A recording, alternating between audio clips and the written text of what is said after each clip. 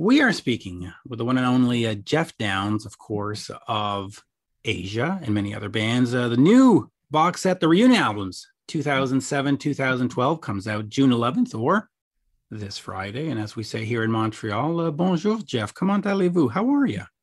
Bonjour. I'm very well, thank you. You okay?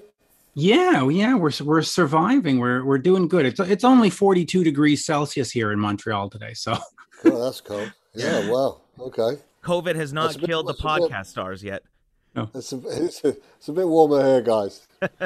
Yeah. So let's just quickly talk about the box set and putting this all together and the band getting back together in 2006. You had been doing that stuff with some other members, and then you said, "Hey, you know what? Let's get the real band back together." Talk to me about that decision to get them together that led to this um, making of all these albums.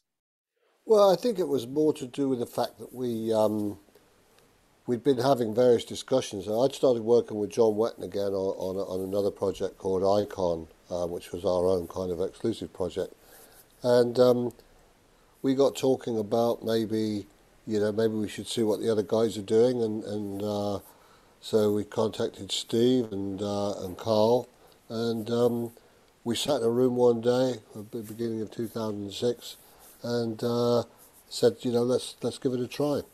So initially it was just going to be for touring. I think that was the start of it. But of course, once we got the taste of getting back together again, that's when the idea of going and recording an album came about. Yeah, and it turned out great. Now, but before you got to the album, you of course had the live album, the Fantasia Live in Tokyo 2007. Talk to me about capturing that, and is it a live album where we hear what you played, or do you have to touch it up in some spots and go, hey, you know what? Let's make it as perfect as possible. Well, I think that was actually, it was untampered with. It was something that uh, part of the reason we wanted to record a live album in Japan was because if you remember when we did the Asia in Asia show back in 1983, John wasn't with us, and we had Greg Lake, so it was kind of something that we felt was it had to be done, with the original lineup, and I think it was a great opportunity for us to play to a great fan base out there in Japan, and put the album together. But it's actually, as far as I remember, it was we didn't really mess around with it too much. So yeah, I mean I think it's a nice document of the original band now. Hmm. It really is. It's really cool to talk to somebody like you that's just a pure musician through and through. We were talking to Billy Sherwood not too long ago about what it's like playing in bands that are just extremely musical. And the cool thing about you is that you had the pop side, but you also play the real proggy stuff with Yes as well. It's like, what are some of the big differences from a musician standpoint of like going from being just playing pop songs to playing some of those intricate stuff that you would do with Yes? Well, I think the thing was that we'd all come from that background, particularly the other three guys in Asia, certainly John with UK, Steve with Yes, and Carl with the LP. So even though I'd had a brief stint with Yes, it was really, that was the sort of foundation of the musicianship. And I think that we managed to combine commercial music and pop rock songs with that musicality. And I think we were probably one of the first bands to actually do that, to achieve that, was to have the pedigree of progressive music, but at the same time turn it into something different. And, Yeah. I think that for whatever reason, we just happened to hit it at the right spot with Asia. And but, I don't think it's anything that we've ever moved away from. Everyone was a extremely technically gifted player. Certainly, Steve, Carl, and John were, icons in their own right as musicians. So Yeah. it was something that I think they wanted to get away from playing those great long pieces. I think Carl did those huge epics that Big ELP used to do, arrangements and Yeah, and it was an exciting thing for him to it was a challenge, I think, for all the guys that we could actually form this new type of music, if you like. It was a turn of the 80s, and a lot of things were changing, and so yeah, I mean, I think that's pretty well, the question answered in a nutshell. Yeah. No, It totally. really is. Just before we move on to re-exploring these five albums, you do have Ron Bumblefoot Thottle of Guns N' Roses, or formerly of Guns N' Roses, with Asia Now. What is the future of that lineup, and does it record a follow-up to Gravitas? I think we've always thought about that. Obviously, I think Ron's very busy with the Sons of Apollo stuff that he's doing at the moment. He has his own solo career as well, and he's very, very active. And of course, he's been overseas at the moment. We've been separated by the great big Atlantic Ocean. Hmm. And of course, Billy was with us as well on that last tour. But we've not been able to do any live stuff. So it's really been put on in abeyance at the moment. But certainly, I think now things would appear to be easing off on that front. We hope that we can get back out and maybe do another album. I think that it's a great lineup. I think that when people saw us a couple of years ago now, they were very, it was a very appreciative crowd that came to see us. Yeah, and Ron does a great job. So let me get back to that first reunion album, Phoenix. Talk to me about going in there, because it is one thing to go out and play some live shows and make a live album, and you've got the hits. What was that like going into those sessions and coming up with those songs? Do you remember going in and thinking, okay, it's 2007, 2008, we've got to make Asia for this time? Or do you go in and say, all right, how do we recapture the 80s again? What was the approach for Phoenix? I think we didn't really want to look back too much. Thinking back, the first album was enormous, and in terms of sales and global appreciation. But I don't think that was really our guidelines on this. I think what we wanted to do was we'd enjoyed getting back together again. It was a rebirth of the band. We enjoyed working with each other again, and so it was really a natural progression to go in there and do an album in the studio. And Phoenix was, I suppose, the idea of the Phoenix was coming out of the ashes and Right. Rising from the ashes. yeah, rebuild Asia from the ashes. Yeah, rebuilding Asia is in terms of the profile, and I think that once we'd done that album and we were comfortable with the way that it was going, and we weren't chasing our shadows in that respect.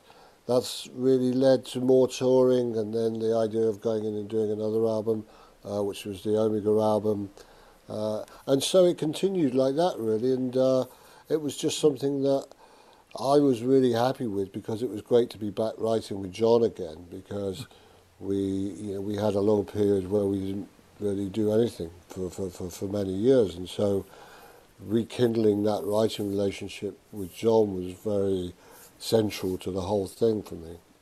It really was. I'm going to move around just a little bit because I don't want to forget some of these other questions that I have rolling around my head, but I just want to go back for a second to Video Killed a Radio Star and the Buggles.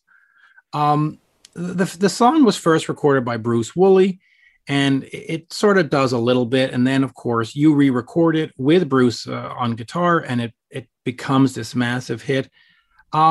My question is, what was the impact of having MTV feature it first? Does that sort of define the song? Does it change how it's perceived, because it became culturally significant by being that first MTV video? Yeah, I think it did, and it's something that it still gets raised as a question, as you've done today. It's something that we didn't really give much thought to, because Video Killed the Radio Star came out in 1979, and of course MTV wasn't launched until August 1981. So there was a couple of years really between by that time we'd already been in Yes, and I got off and started working with Asia. So it was almost a period that we didn't really have any significance to the Buggles at that point. But of course, when MTV started it, MTV only started as a very small channel. You know, it wasn't. I think it was mainly East Coast America, but not. Right. It wasn't a kind of right across the board.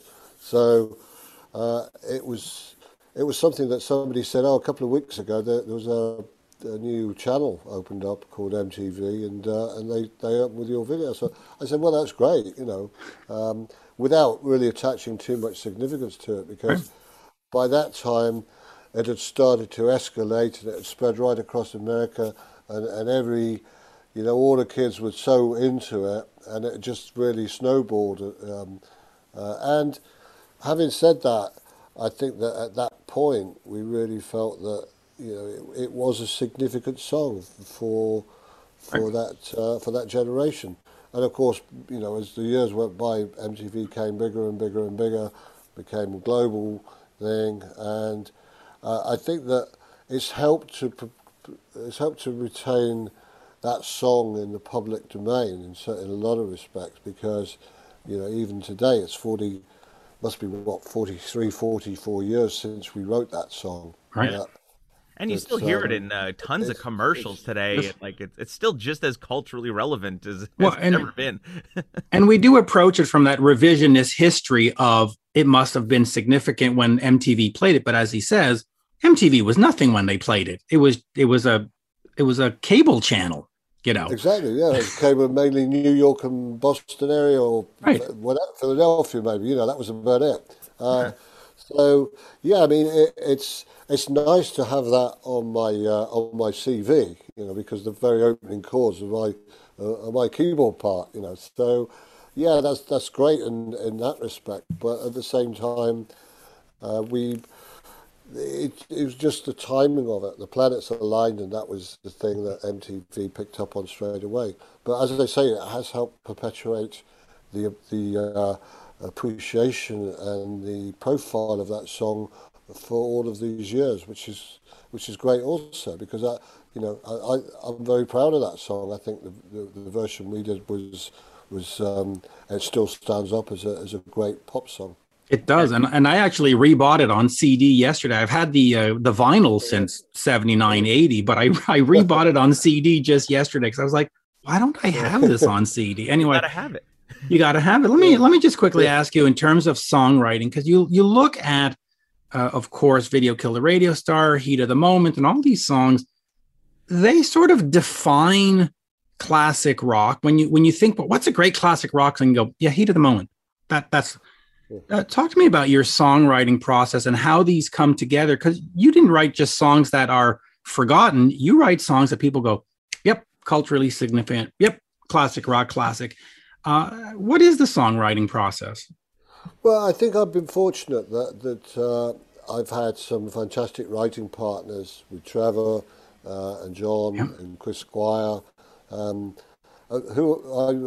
Glenn Hughes. So I've actually always seem to end up working with bass players, and I don't know why that is, but I had this sort of 50-50 arrangement with bass players, and so I don't know, maybe that's just, quite often these people that I've worked with are from similar backgrounds, and I think that's helped to, is a kind of very English undertone to some of it. I was brought up on church music, so there's those anthemic choruses that become very predominant in certainly in my writing style. So maybe that's something that people can relate to, that they hear these anthemic songs and with hooks and melodies and production ideas and all that sort of stuff. It all comes together in the way that I operate. So as I say, I feel very privileged and very lucky to have worked with some of the greatest musicians in the world. So yeah, there's no real secret ingredient in terms of the process. It's just you get in a room, as I used to do with John most frequently. Sit in a room and we just sit around a piano and chuck a few ideas into the pot, and that would come a song. So then when you go to work with Johnny to write a song like Heat of the Moment together, which is one of the greatest, I think, less is more guitar riffs of all time, do you guys go and write that on a piano with the chords first, like that brown now now, and then Yeah. Mike comes in as the producer and says, "Oh, we should translate that to guitar," or like how does that become the guitar riff? We had it on the piano because it's based on the sequence is based on the verse Hmm. approximately.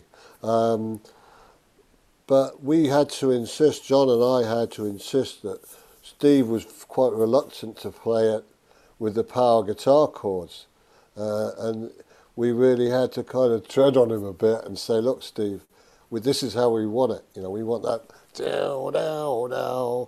Yeah. And eventually he got it, and of course he did a great job because he stacked up loads of guitars and did it his way, his power. Because you're never going to hear Steve Howe play power guitar chords for the most part, anyway.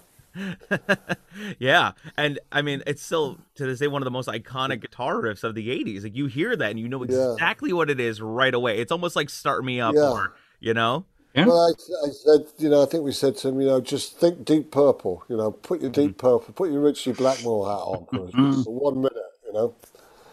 Oh, it's Wow. so good. And one other thing that I want to talk about real quick with Asia is the cover artwork by Roger Dean. That adds to the mystique. It adds to the perception.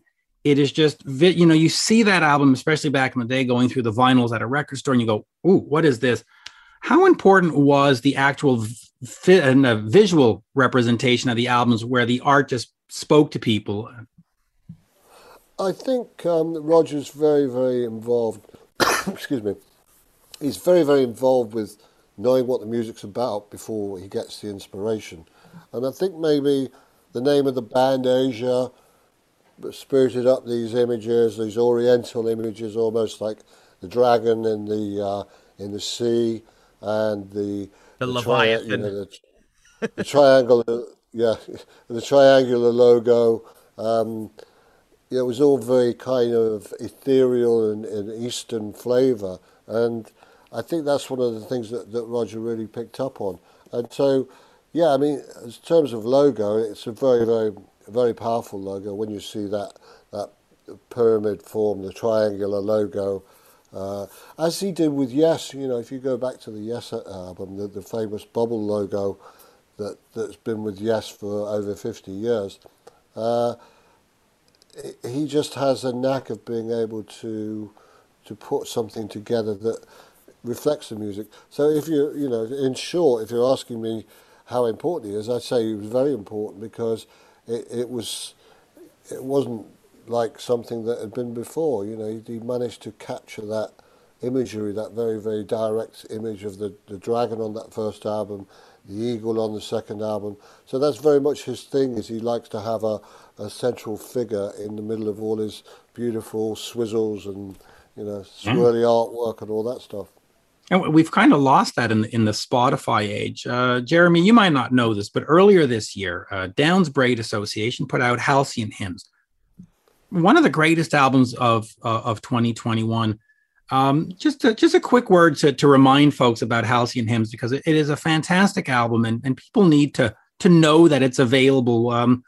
Just talk to me about that real quick, and what do we do with DBA moving forward? Well, it's something that I got together with Chris Mhm. back in 2010. We're actually doing a Buggles gig. It was one of the first gigs we ever did with the Buggles, and we did the whole of the Age of Plastic album. And Chris was working with Trevor on another project called The Producers, and I met Chris through that, and he said, you know, I'm a huge Buggles fan. I'd like to do some writing with you one day. And it just so happened that he'd moved to LA, and then I was in LA a few months later, and so we got together then and started putting the first album together. I, it's a very, very, uh, it's a real love project, really, because you know we really get into doing these nice melodies. He appreciated the writing and my input into the whole thing, and Yeah. so it's gone on. So on the fourth album, we we got together. I sent him some ideas and a little a little file, and he started working on those. And really, that's how people have been working during this lockdown. I think largely because people have been separated geographically, so it's been the only real way that people have been able to collaborate, which is in a virtual world. And I think that it's something that Chris and I were doing from pretty much from the beginning. So it's a very it's a very rewarding project, and we're looking forward to taking it further in the future. Yeah, and it was surprising because it wasn't on my radar for this year, and then it was pitched to me for the interview, and I listened to it because we did an interview back, I guess, a few months ago, and I was like, wow. I am so glad that this was brought to my attention because it's really well put together, really well done. Jeremy, go for it. Yeah, I remember you telling me about that project. I need to check it out because yeah, you do. He's been gloating about it honestly since it came out. So yeah, it's good. It's good. Yeah. It's real good. Here's a question for you. You know, in 2021, there's a big resurgence of 80s music, for example, in modern day pop. And I'm curious to know if a contemporary artist was to go in and sort of, say, sample Heat of the Moment or Video Killed the Radio Star, what contemporary artist would you like to see pay homage to your music? I don't know really. I think that it's always nice. We've had always getting various requests every few months from on each of those songs specifically. And I think a few years ago, will.i.am did a version called Check It Out, which was just my little piano part from Video Killed the Radio Star that was on a loop. And that was a big hit. So I'm quite happy for anyone to look at it, because I think it's a reflection of the impact that my music has had. If someone turns up to me and says, yeah, I'd like to use a snippet of that or a sample of this, I'm quite happy to let them have a go at it, provided it's not, not really tacky or it. We always get the opportunity to listen to it first anyway. Right. So if Post we Malone don't comes like in it, and does like a big re-recording of Heat of the Moment or Billie Eilish or somebody, well, yeah, Billie Eilish, I wouldn't turn that one down. Definitely not. No, she's great, and we of course have mentioned Video Killer Radio Star, but I do want to ask you, how important was it for Asia to have videos and be on MTV at that time? Because you couldn't escape, and maybe that's the wrong word, but watching Much Music and MTV at that time, Asia was on all the time. How important was video to the band?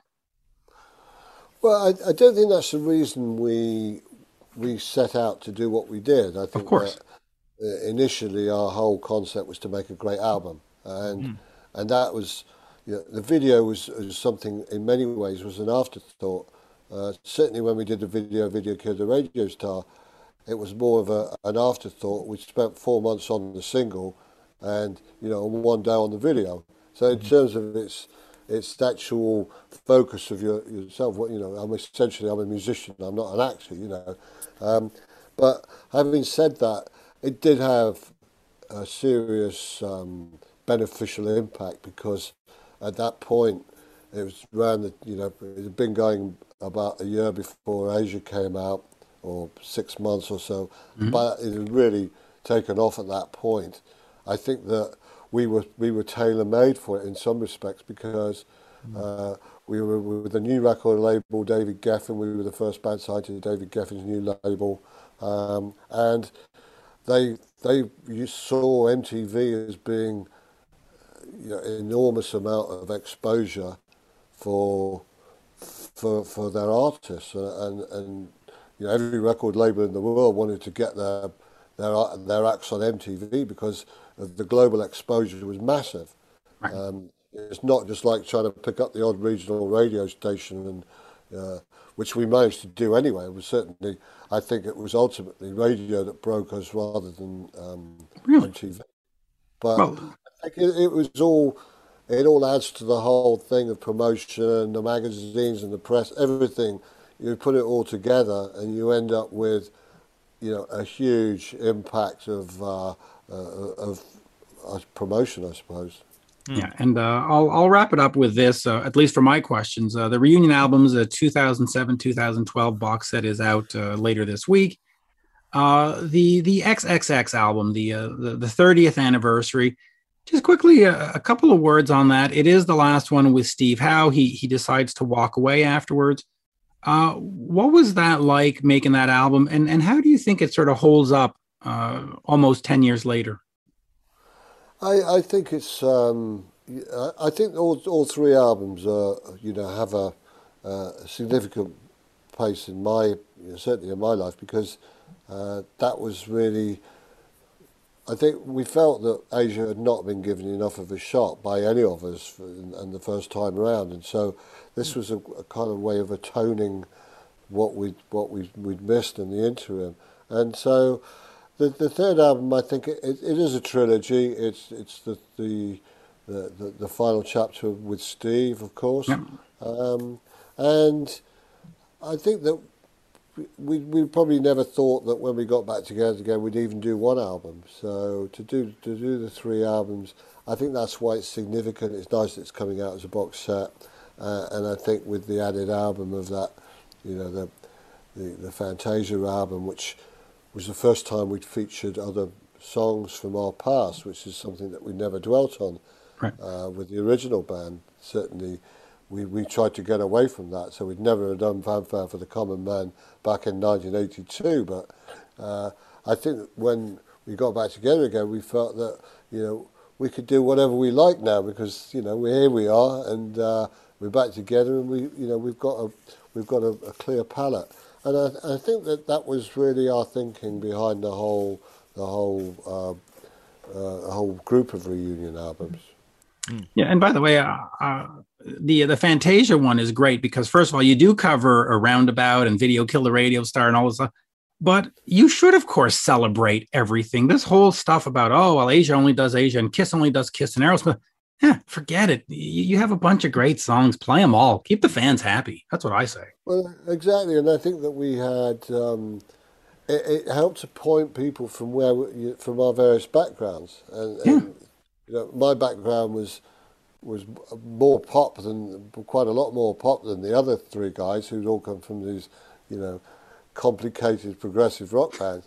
But I think that was part of the charm of the whole thing, was that we managed to consolidate that and as I mentioned before, retain that element of musicality in there, but not sell out. We weren't suddenly a bunch of teeny boppers jumping up and down. We still had the integrity, and I think that's very important. And so I believe that's why we were well received when we got back together again, because people remembered what Asia was like, and they wanted more of it. Yeah, we certainly do. There you go. Awesome. Thank you, sir. Jeremy, anything? No, that's it. I mean, this is a great pleasure to talk to you and, find out the whole thing with Heat of the Moment, because I always wondered about that guitar riff, and it's cool to find out that you kind of wrote it on piano and kind of went from there. Yeah. I always had that argument with a buddy of mine. I'm like, dude, you know what? I bet you they didn't even write that on guitar, and it was like a studio thing that they ended up doing later. And it was cool to find that out today. Yeah. Yeah, great. Okay. Well, there you go. Thank you so much. Always a pleasure. And folks, pick up the box set. Cheers. Yeah, and keep up with your twittering. Yes. Oh yes, Jeff follows me on Twitter, and I'm busy with my in the Twitter sphere. So isn't he the best, Jeff? I mean, come on. I'm a great Twitterer. It's my one accomplishment in life. You're the best tweeter around. He's part of the Twitterati. Yeah. That is me. Thank you, sir. Have a good day. Merci. As we say in Montreal, merci. Yeah. Thank you. Merci. See you later. Cheers.